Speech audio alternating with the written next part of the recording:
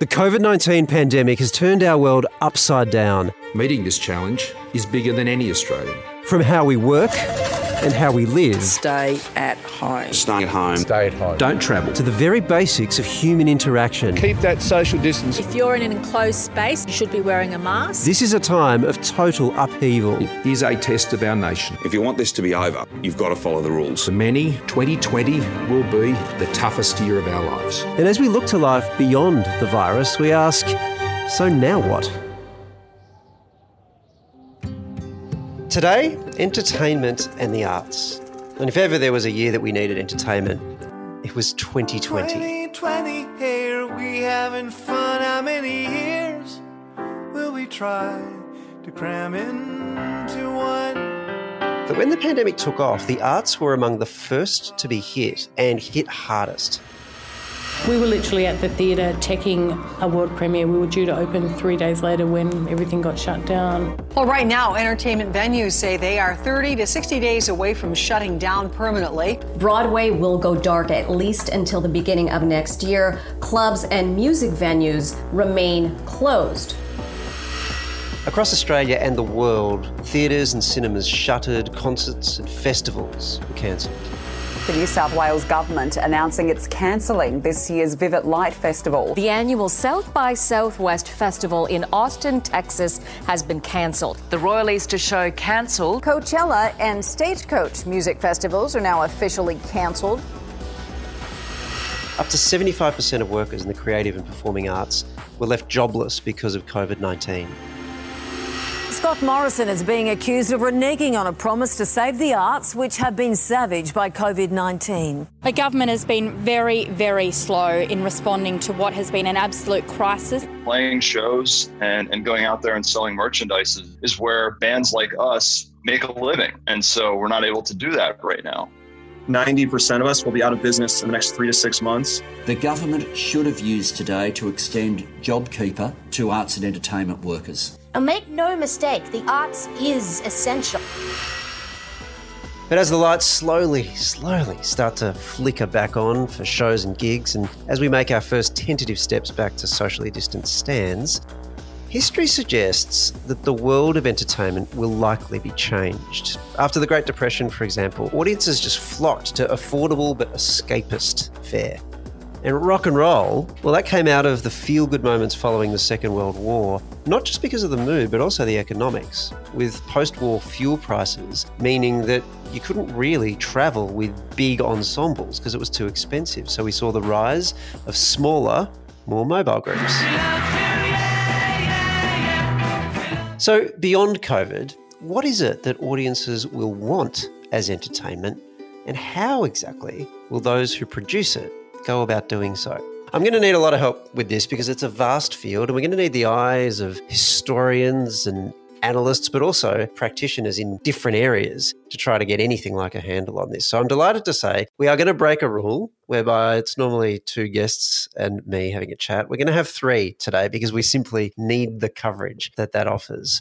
Alan Cross is a music journalist, but also a historian and broadcaster, and he's been good enough to join us all the way from Canada. Oh, thanks for having me. Deborah Oswald has done all kinds of work that you would have seen plenty of times, everything from Bananas in Pyjamas through to Offspring, where she was the head writer and, of course, the creator of that fantastic and highly popular drama. Hello, Willie. And also Ben Folds joins us. You might think he's an American musician, but of course, for now, he's Australian because he's stuck in Sydney having been on tour with his orchestra show when the pandemic hit. And of course, the variety of his stuff from rock and roll all the way through to orchestral and piano concerto stuff means that he's very well versed on all things musical, and he joins us as well. Ben, let me start with you. Explain to us exactly how it is you came to be here. Well, I was on tour with the orchestras, and it all shut down like we know. There's a lot of uncertainty, where to go for the next day, then the next day after that, and the next day after that. And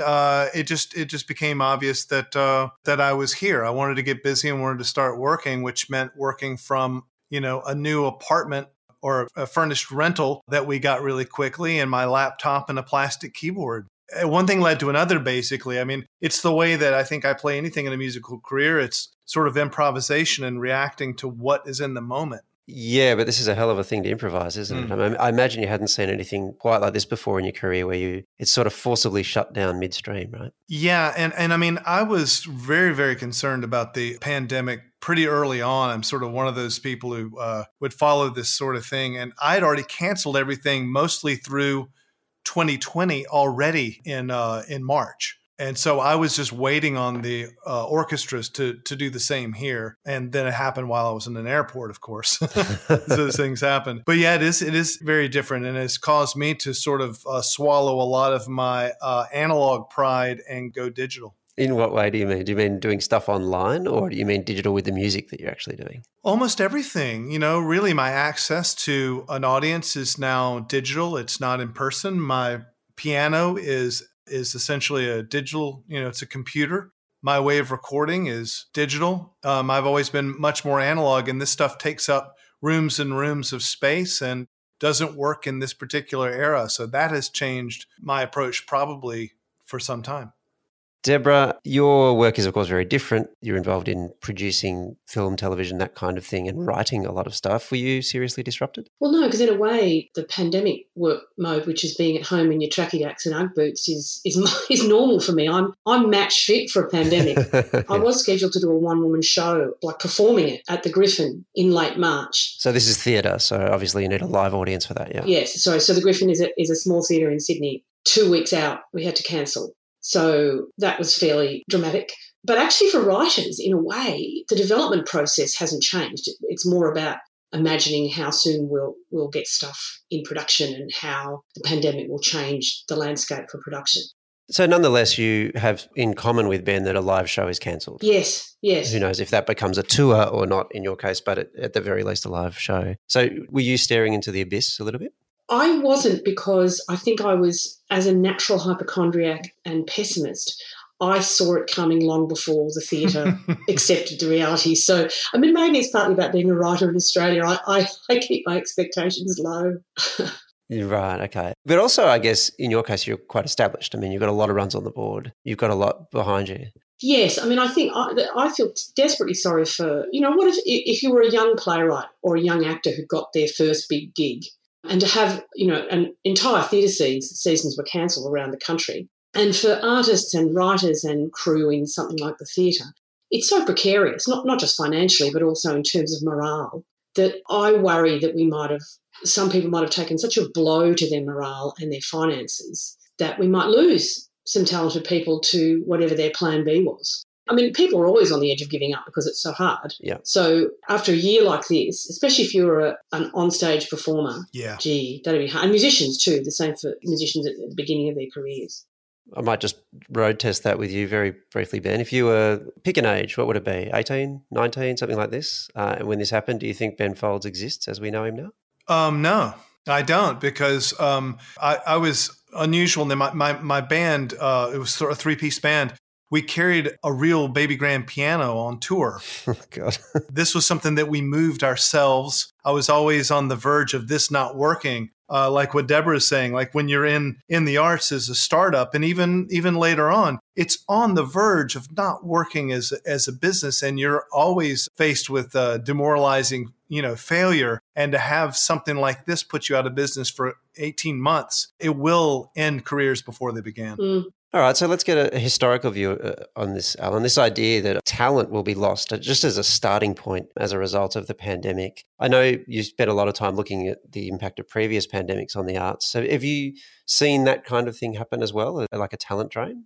Well, I have a lot of people that I'm familiar with in the Canadian music industry who are suffering greatly. If it weren't for their performing rights checks, the money that they get for getting songs on the radio, they would have no income whatsoever. They can't tour. There is only so much music that you can sync to a TV commercial or a television show or a movie trailer or something like that. They're in desperate straits. People make great music no matter what, and art and music will be made. The real question is, can someone make a living off of it? I know for myself, I'm personally not as interested in the transition period of going out and playing for spaced audiences, simply because I don't even know how I can make that work to afford crew, and I don't know how the venues can actually afford to do this, and the ticket prices can't be more. And it just ends up being, it's not really, the business wasn't built on a huge profit margin for most anyway. And I think that I'm going to skip out on that. And I'm lucky because I can hang on. But I think that that's good for a moment, but I hope the transition isn't too long because playing for a quarter-filled audience provides. I mean, that's trouble for security. That's trouble for for everyone. It's very difficult. It's inspiring because we get to see shows, and I'm all for it coming back, but it's going to be tough. There's a similar conversation going on amongst comedians about this, Ben. So some comedians are quite happy to transition to digital forms of doing comedy. Others are like, Jerry Seinfeld was very strong on this. My colleague Pete Hellier, I think, has a similar view where it's like, give me the full thing or give me nothing. This is what it has to be. What was Jerry's view on this? Jerry's was, I'm not interested if it's not what it was. I mean, some can afford not to be interested, and that's yes, exactly. Yeah, and then and I'll admit that's where I sit. But it's still, when I look at it, I think I've heard all these conversations between various promoters in the U.S., and no one still has any plan for how to do it. It's such a big country, and it's difficult for a national tour to fire up and cross the country not knowing what it's going to look like consistently from venue to venue. And they're going to get this transition down to a science, and then COVID's going to be gone. Yeah, well, at least we hope. I mean, maybe not. Yeah, well, we hope. Or this version of COVID anyway.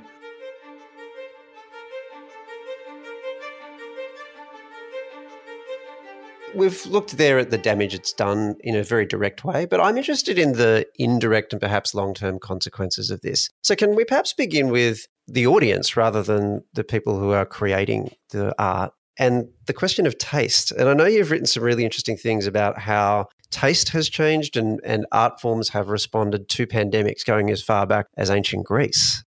Well, what's interesting, if we go back 100 years to the 1920 pandemic, almost no music, almost no art came out of that, despite it being a worldwide thing. I found exactly 3 songs that were written about the pandemic. Everybody simply wanted to forget about it and move on. And there were other pandemics or other health crises that we endured and got through and really never saw anything manifest itself in the arts until we get to the age of AIDS.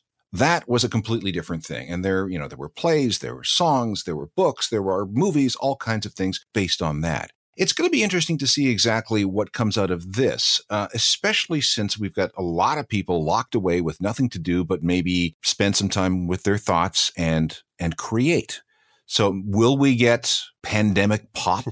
Can we call that a new genre going forward? Will we get some new novels? Will we get some new movies? It's going to be a while before I think we see any sort of entertainment based on this. People want to they want to experience the arts in person with a bunch of other like-minded people. That's what makes live performance of every kind so interesting, because you're there with everybody else enjoying the same thing at exactly the same time. You can't download that. You can't Zoom that. But there is going to be a period of PTSD where people are thinking, I'm gonna hang back a little bit because I've been conditioned to stay away from sweaty strangers and their bodily fluids. So it's going to take a little while, and I'm going to be very interested to see the next time I go to a show whether there's going to be a mosh pit. It may depend on the age group involved, actually, because we're kind of seeing that with the way that people observe social distancing or don't right around the world. But leaving aside the will COVID turn up or not part of taste, what do you think the mood of it will be? Will we go lighter, more trivial in the things that we want to consume? Will we go a bit darker, more introspective? Is there a way to predict or even have an educated guess at these things? I think we can go in one of 2 ways. First of all, the pent-up music that's being created right now in this time of fear and uncertainty could result in a lot of music like that, because music is always downstream from society. Or we could be so happy that things are back to normal that we could see a bursting forth of joyful music that celebrate life and all the things that we used to do, and that they're back. It could go either way. Let me ask the practitioners then. Ben, Deborah, what are you feeling within you? Are you feeling realism or are you feeling escapism? I'll start with you, Deb. Well, looking at what people are watching on Netflix, they're really going for escapism. I mean, there's no other way to explain the popularity of Emily in Paris. which is none of you are making noise, so you clearly haven't seen this woeful. No, I know exactly what you're talking about. That's perfect escapism. Yeah, it was a studied silence, Deborah. That was a very deliberate silence, I think. People are just eating it up. I think we might be subjected to some truly woeful dramas and stage plays about the pandemic, but I don't think audiences want that. I mean, we might see down the track a kind of prestige broad canvas TV miniseries, a bit like a sort of long-form version of Steve Soderbergh's movie Contagion. I can imagine that, but that's years down. I mean, as Alan said, I think that's a long way down the track.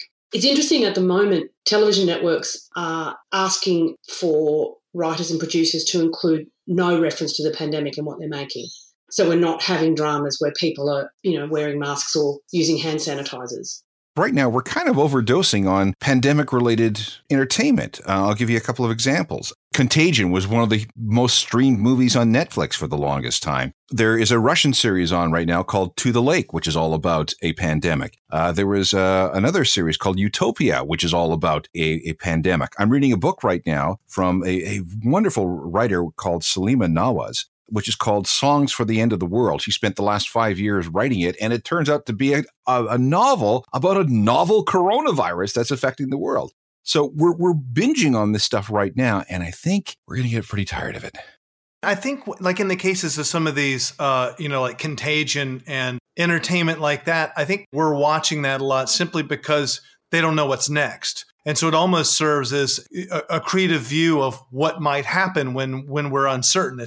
We're almost like watching those things like documentaries. The way I look at it as a musician is that, there are musician songwriters and we're singing and playing and writing what we feel. And then there's an audience and they not necessarily have the same experiences. The business is always supposed to connect us. Like say I write songs that are very niche and I have a small crowd that listens to that aren't connected to the rest of the world. If the distribution technology and the business is there to connect us, then we're going to maybe we'll all sit and talk about 2020, or maybe we'll forget the pandemic or whatever.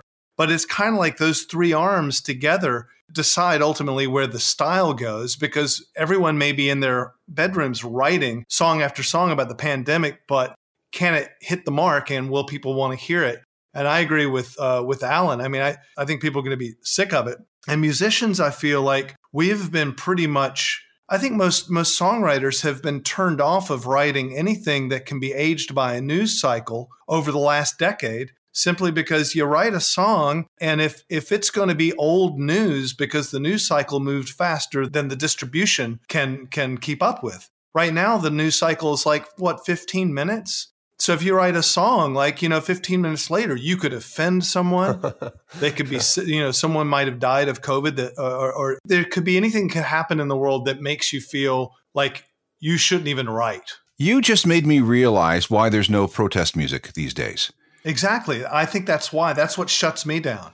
I don't feel like it's going to be relevant. I feel like some old guy who went to sleep at the Thanksgiving dinner or something and woke up and started preaching about something from last year. You can't keep up with it, and it shuts you down pretty quickly. So, Ali, you wrote something really fascinating about I suppose, what we might call a pandemic in ancient Greece, maybe the 1st century BC, and how Greek tragedy, almost as a new theatrical or literary form, emerged out of that. I hope I haven't mischaracterized your description there. Can you foresee something similar happening, a kind of new art form or a new style in entertainment that perhaps isn't on our radar at the moment? I certainly hope so, because I want us to come out of this grateful for having survived. And at this point, technology is really having a say. I mean, I don't like writing 3-second songs, but you know what? Little things that I do on Instagram now that are 10 seconds long of a little piece of music, those things are reaching people. But also, I think back to, you mentioned war. The aftermath of those wars I associate anyway at a kind of, casual observer's distance was one of celebratory culture. I mean, you have the Roaring 20s, and then you have, that post-war explosion of rock and roll and all kinds of scandalous art forms that, were very feel-good in the way that they offered themselves, and it was kind of a breaking of shackles. So if that analogy holds, that's really what we should be expecting, isn't it? It's possible. All we have to look is our friend Dogface208 on his longboard drinking cranberry juice to Fleetwood Mac's Dreams. which led in several generations of people to discover Fleetwood Mac for the first time, pushing the Rumours album into the top 10 of the Billboard album charts for the first time in 42 years. So technology is always changing the way we consume music and the way we access music. And maybe because we're locked inside, away from everybody else, forced to be solitary and isolated, we're looking for anything to make us feel good and to pass the time. So maybe TikTok is one of those things that is in the right place at the right time with the right kind of content. I suppose what I'm not sure about is after we've finished entertaining and distracting ourselves, will we then be hungry for a full meal again? All that snacking might make us feel, it's salty and you need to drink a lot, but maybe you hunger for a full meal. I hope so, because I don't know that in terms of dramatic storytelling, and I suspect in terms of music, that you can quite reach the depths and the kind of eloquence about existence that you can, unless you give yourself a bit of space. Actually, you raise a really interesting phenomenon there. And Alan, I wouldn't mind your perspectives on this. And that is the idea of micro-entertainment, I suppose, which is what we have now that Ben's gestured towards there that we didn't previously. And, TikTok is probably the platform du jour for this sort of thing. I think of someone like Sarah Cooper, the American comedian who was taken to using audio of Donald Trump press conferences, particularly during COVID, though not exclusively, and then making them comic by the way she performs them. And that sort of visual audio mismatch has become, well, certainly international, if not global, as a phenomenon. It's been quite extraordinary. So that relationship between technology and entertainment means that these forms of expression exist in a way that they hadn't previously. Do you think that radically changes the kind of art that we'll see on the other side? I think people are making do with what they can get at the moment. I suppose what I'm saying is once we can go back out to see live music and theatres and more production can actually be happening, people will say, thank you, we get this back again now.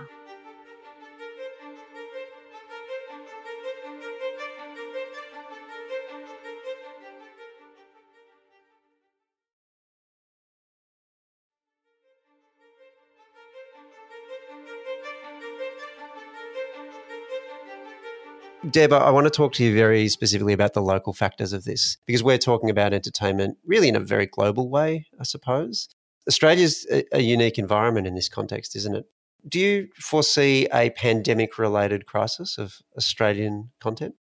Yeah, good question. Look, a lot of the things that are affecting that predate COVID, obviously, the sort of, the massive rise of the streaming platforms, and those platforms are like a gaping maw that needs content, so much content. And that's a real opportunity for Australia to jump in and say, we'll provide you some of that content. But because our government isn't requiring the streamers to make Australian product, as they are in Europe, for example, there's been a flourishing of drama in Spain, Germany, Italy, France, because Netflix and co are required to make content in those countries. We don't have that here. What we have here is our government's gone the other direction, which is because production was shut down for a while because of the pandemic, they gave the broadcast networks a reprieve from having to show Australian content for a period of months. They reduced the quotas. So we've gone slightly backwards, if anything.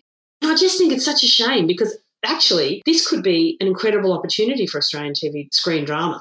You've got these streaming platforms that need content. We are in a position to produce content here probably more safely than in a lot of other countries. If we had the finance and the government policy settings that would support us, we could jump in and be making our own stories. I know you've thought a lot about the impact of technology and particularly streaming on entertainment, Alan.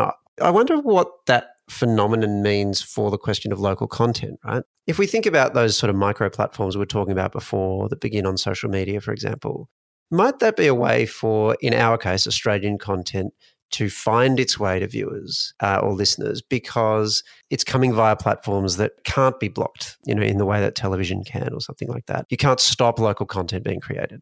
It could be, or we could end up with a Spotify situation where the barrier to distribution of product is so easy for everyone that everyone does it. Like if you look at Spotify right now, there's 65 million songs on the platform, and 20% of those songs have never been streamed once. There's actually a site called Forgotify.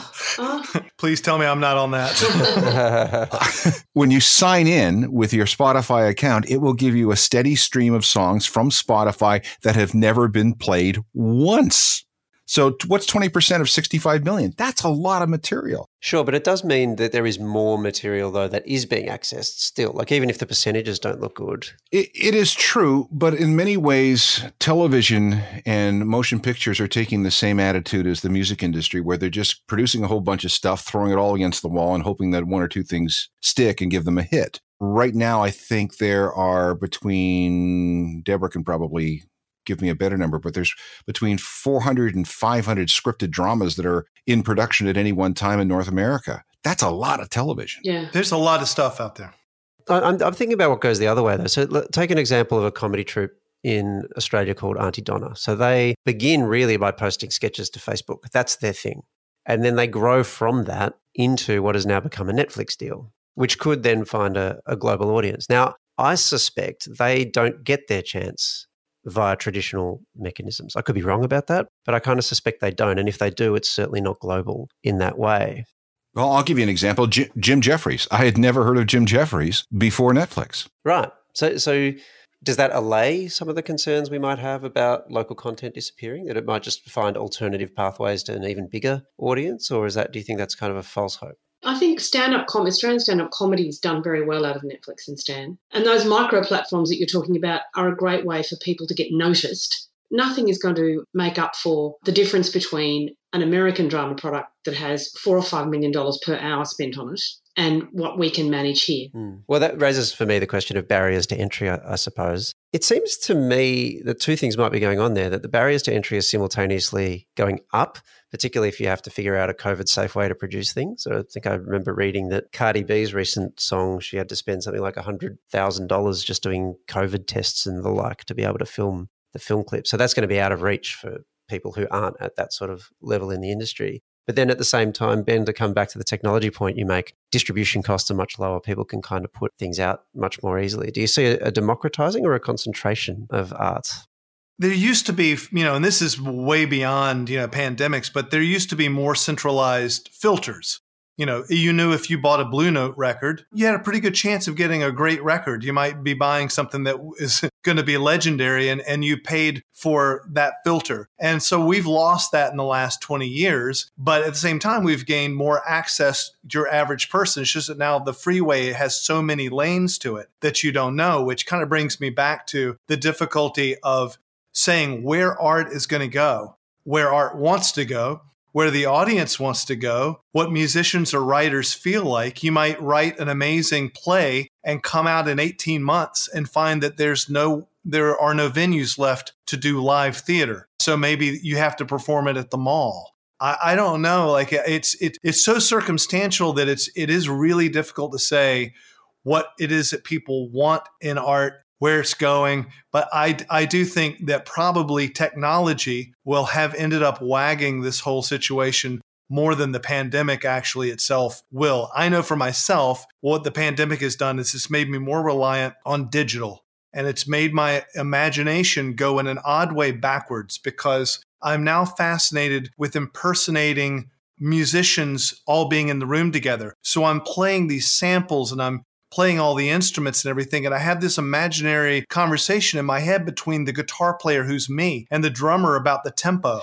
I do yearn for having four musicians in the room at the same time. And so I've cooked up these personalities between these players, and I listen to the result and it's like, okay, yeah, that sounds like a garage band rehearsal. Right. Oh, that's really interesting, because I think for writers, at least at the writing part of the stage of the process, that's our experience, all our imaginary friends. Yeah. That hasn't changed for us because it was always like that for us. Right. Yeah. Oh, that's really interesting. Just one little thing on the economic model. Ben, tell me about Patreon and its role in what you're doing at the moment, and I think possibly its increasing role for artists. Yeah, it's hard to say how those platforms, how difficult it is to become successful from nothing on them. I wouldn't know. My friend Jack created Patreon, and he was a broke, jazz pianist, basically. And he and his wife made some really great videos together. But this was out of nowhere success for him. Years ago, when he made this, I guess, 4 or 5 years ago, I said, I'll do something on it at some point. So I did. I set up an account a year ago, and I just, would make a thing like once a month or so, just a little broadcast. Then when everything shut down, I found that I needed Patreon for, at least 2 months to make rent. So we should explain how the financial model of Patreon works. So is it kind of like a subscription service? Is that the best way to explain it? It's like Kickstarter subscription. It's like basically instead of an artist having to kind of kickstart every project, you sign up to subscribe to become a patron of that person, of what they make. It's a very messy platform, which is, I guess, the way art is. I mean, I hijack it to use it sort of as a broadcasting thing. Some people like Amanda Palmer uses it famously to do everything that she does artistically. And she's doing that now from New Zealand, which she can do, as well as she could have ever toured. It was really big for me for a couple months. It was something that happened to be set up, and with suddenly, not having access to anything else and being in an apartment in Sydney, my access to the internet and Patreon was my livelihood for a couple of months.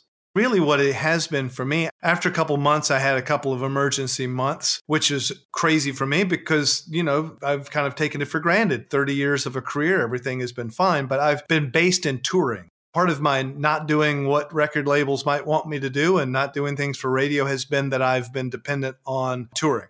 For a little while it was that, but what it's become has been community.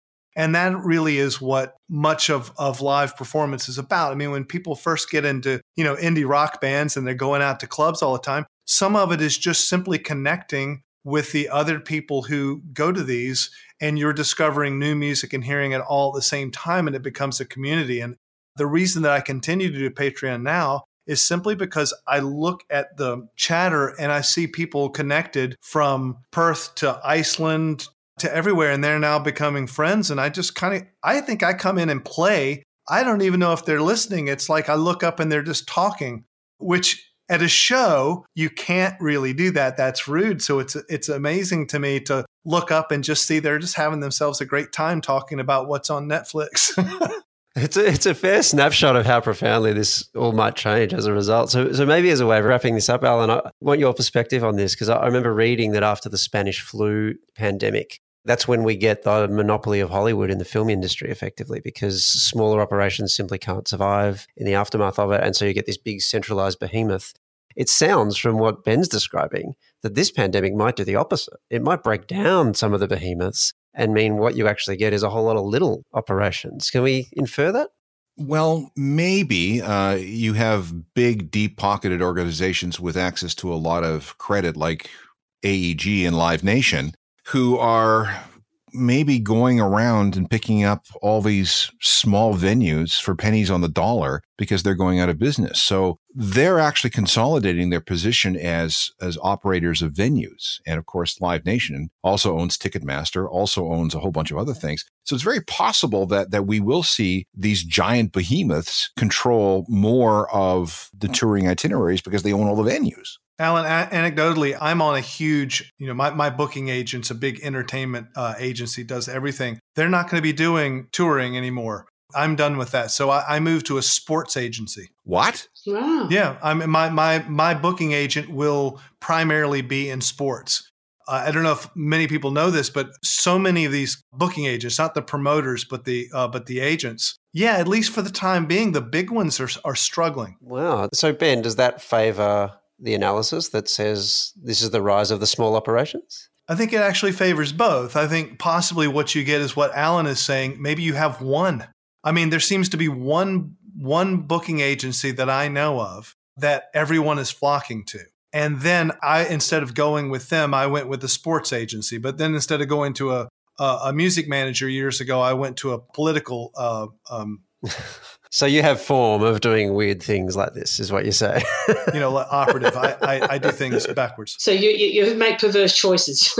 Yeah. Diverse is a really kind way of saying it. I didn't say diverse. I said perverse.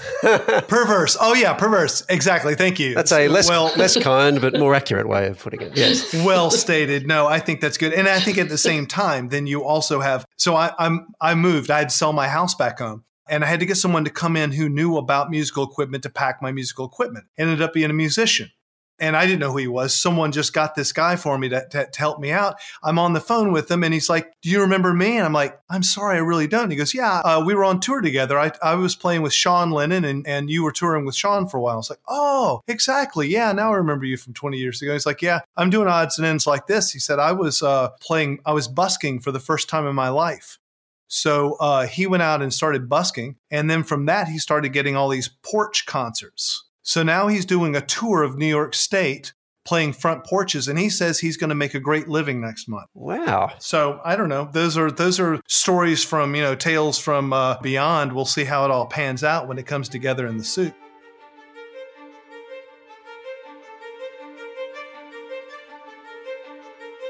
I guess it's time now for the watching brief. Deborah, what are you watching? I think that humans have a great hunger for storytelling. And it is my prediction that after a period of uncertainty and suffering and fear, people are going to need stories even more.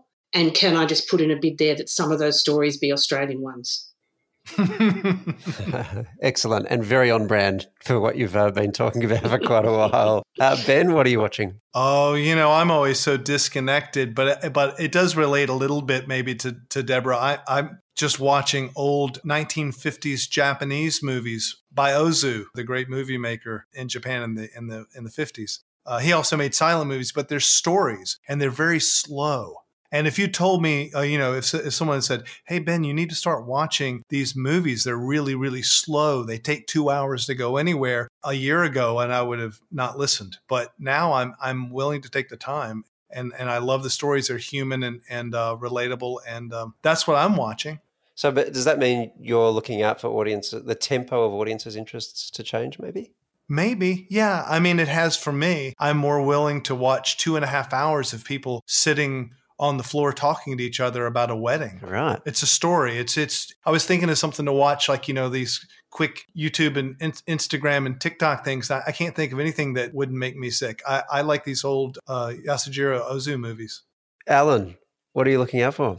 I have a lot of faith in young people who are taking up music for the very first time because they've got nothing better to do. Right now, guitar manufacturers like Fender and Gibson are selling all the guitars they can make because people, especially those under the age of 25, are taking up the guitar. These are also people who have never grown up without streaming. So their list of influences, their accessibility to the entire recorded musical history of humanity is right there on their phones. Mm. So they're not only listening to whatever their friends are listening to, but they're also going back and listening to the Beatles and Pink Floyd and Tony Bennett and Billie Holiday and the Grateful Dead. Wow. And they have absolutely no bias or prejudice about any kind of music based on era or genre or anything like that. So they're sitting there alone, trying to figure out who they are musically, listening to all this music from many decades worth of stuff. What kind of music are they going to end up making themselves? Right. I'm fascinated to find out. That is fascinating. And will we see the return of the Guitar Hero finally? Wouldn't that be something? I hope so. There's a story in Scientific American this week that says that climate change is really buggering things up because there's a certain type of ash that grows along the Mississippi River in America. And this ash, which is called swamp ash, is favored by Fender and Gibson in making guitars like Les Pauls and Stratocasters. Because one of the reasons this swamp ash is such a big deal is because it spends a lot of time underwater as the Mississippi floods, and that gives the wood a very, very light density. However, with climate change, the flooding is lasting longer. The wood is spending more time underwater. It's harder to harvest. And when they get it out of the swamp, it doesn't sound as good as when they make it into guitars. You know what? That's it. I'm taking climate change seriously now. Like, it's one thing to come for the planet, but when you come for my Strat and my Gibson, my Les Paul, then that's it. That's the last straw. And I haven't even mentioned about the ash boring beetle that's going after these trees too. Oh, God. There's just one thing after another. I don't think we can take the compounding effects of this tragedy, Alan, but you've put it on the agenda, so thanks very much for doing that. Yeah, glad I could put a smile on everybody's face. Thank you. I want to do something very unconventional to end. Normally, I would just say goodbye and see you next week. But, Ben, we mentioned your waltz earlier about 2020. With your permission, it would be wonderful if we could play it to take out this podcast. Do you want to throw to it? Is there anything you want to tell us about it? Absolutely. This is a song that I wrote in the 3rd week of June and released in the 4th.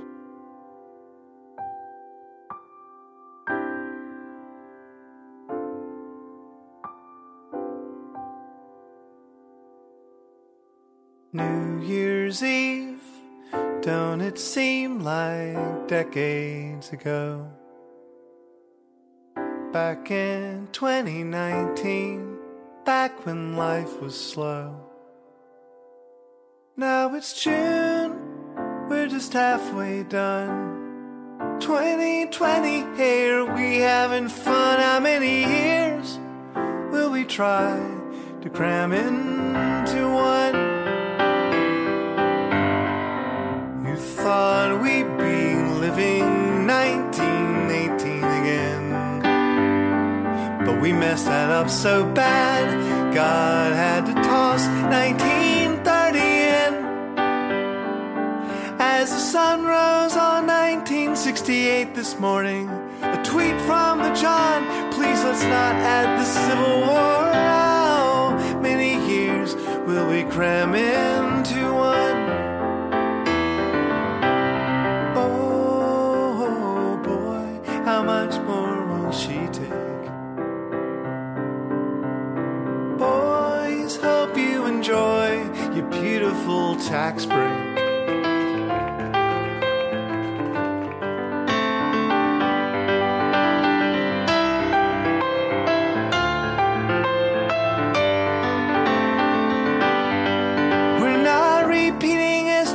The parts that sucked. 2020, what the actual fuck? Pray we get through, but hey, don't hold your breath, cause there's plenty left to wreck. We got 6 months left. How many years? How many years will we try? How many years will we try to cram into one?